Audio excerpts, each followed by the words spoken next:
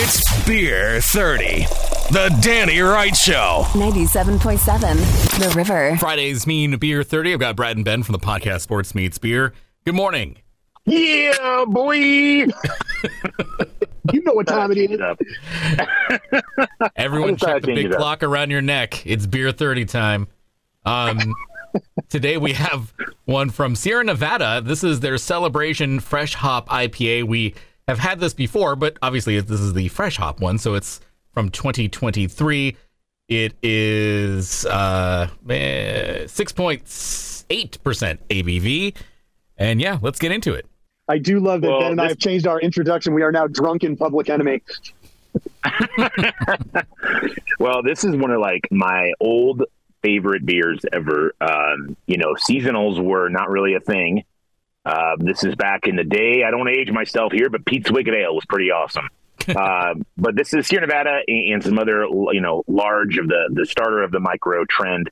They started coming out with these seasonals, and this was one of the first, and it really captured everybody, and it became a very highly anticipated seasonal. They did some batch changes, and unlike other brands, they kept the recipe the same every year. And then they, about 10 or 12 years ago, they realized what it was. It was an IPA versus their flagship pale ale, and they decided to market towards that, and it just opened up eyes for new fans that maybe wouldn't have tried it, and they changed the hop a little bit, and they've retooled it, and the beer was great before, but it's even better now. And this is 100% all-time Christmas beers on my list.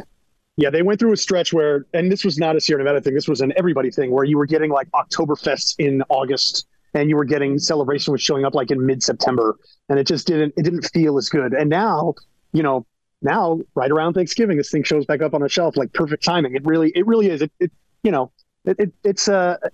tastes like this time of the year for sure. And look, and the can is classic. It is a stalwart at our house for sure. Timing of release of these things is critical, and we are fortunate that we are living so close to Chico.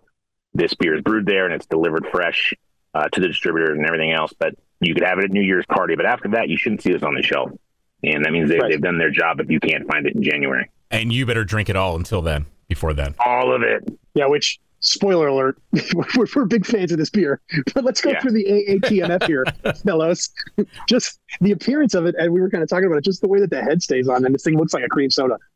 Just the head stays nice and fluffy. It's got that good, sort of creamy golden color, amber-ish even. Yes. And it smells, I will say this, it smells like a Sierra Nevada beer. We say often that there are specific brands where you know what you're getting into, just from the way that it smells. And Sierra Nevada, Lagunitas, 21st Amendment, those are some, and it's not a bad thing at all. You know this is Sierra Nevada beer from the first sniff for sure. Yeah, and this, the aroma on this is different than their other beers. And the reason I like this, it's got a little bit of a burnt sugar kind of carbon aroma to it. So it just has a little bit of, it's a little point of difference. Still bready, still hop flavor, hop aroma is there.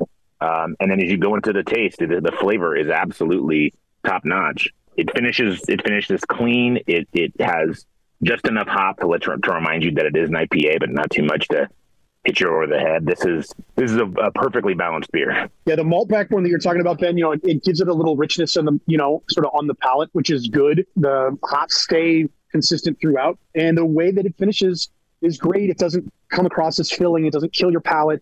You want to go in for some more. It's definitely a beer you'll have while you're sitting around at the holiday party, snacking on whatever.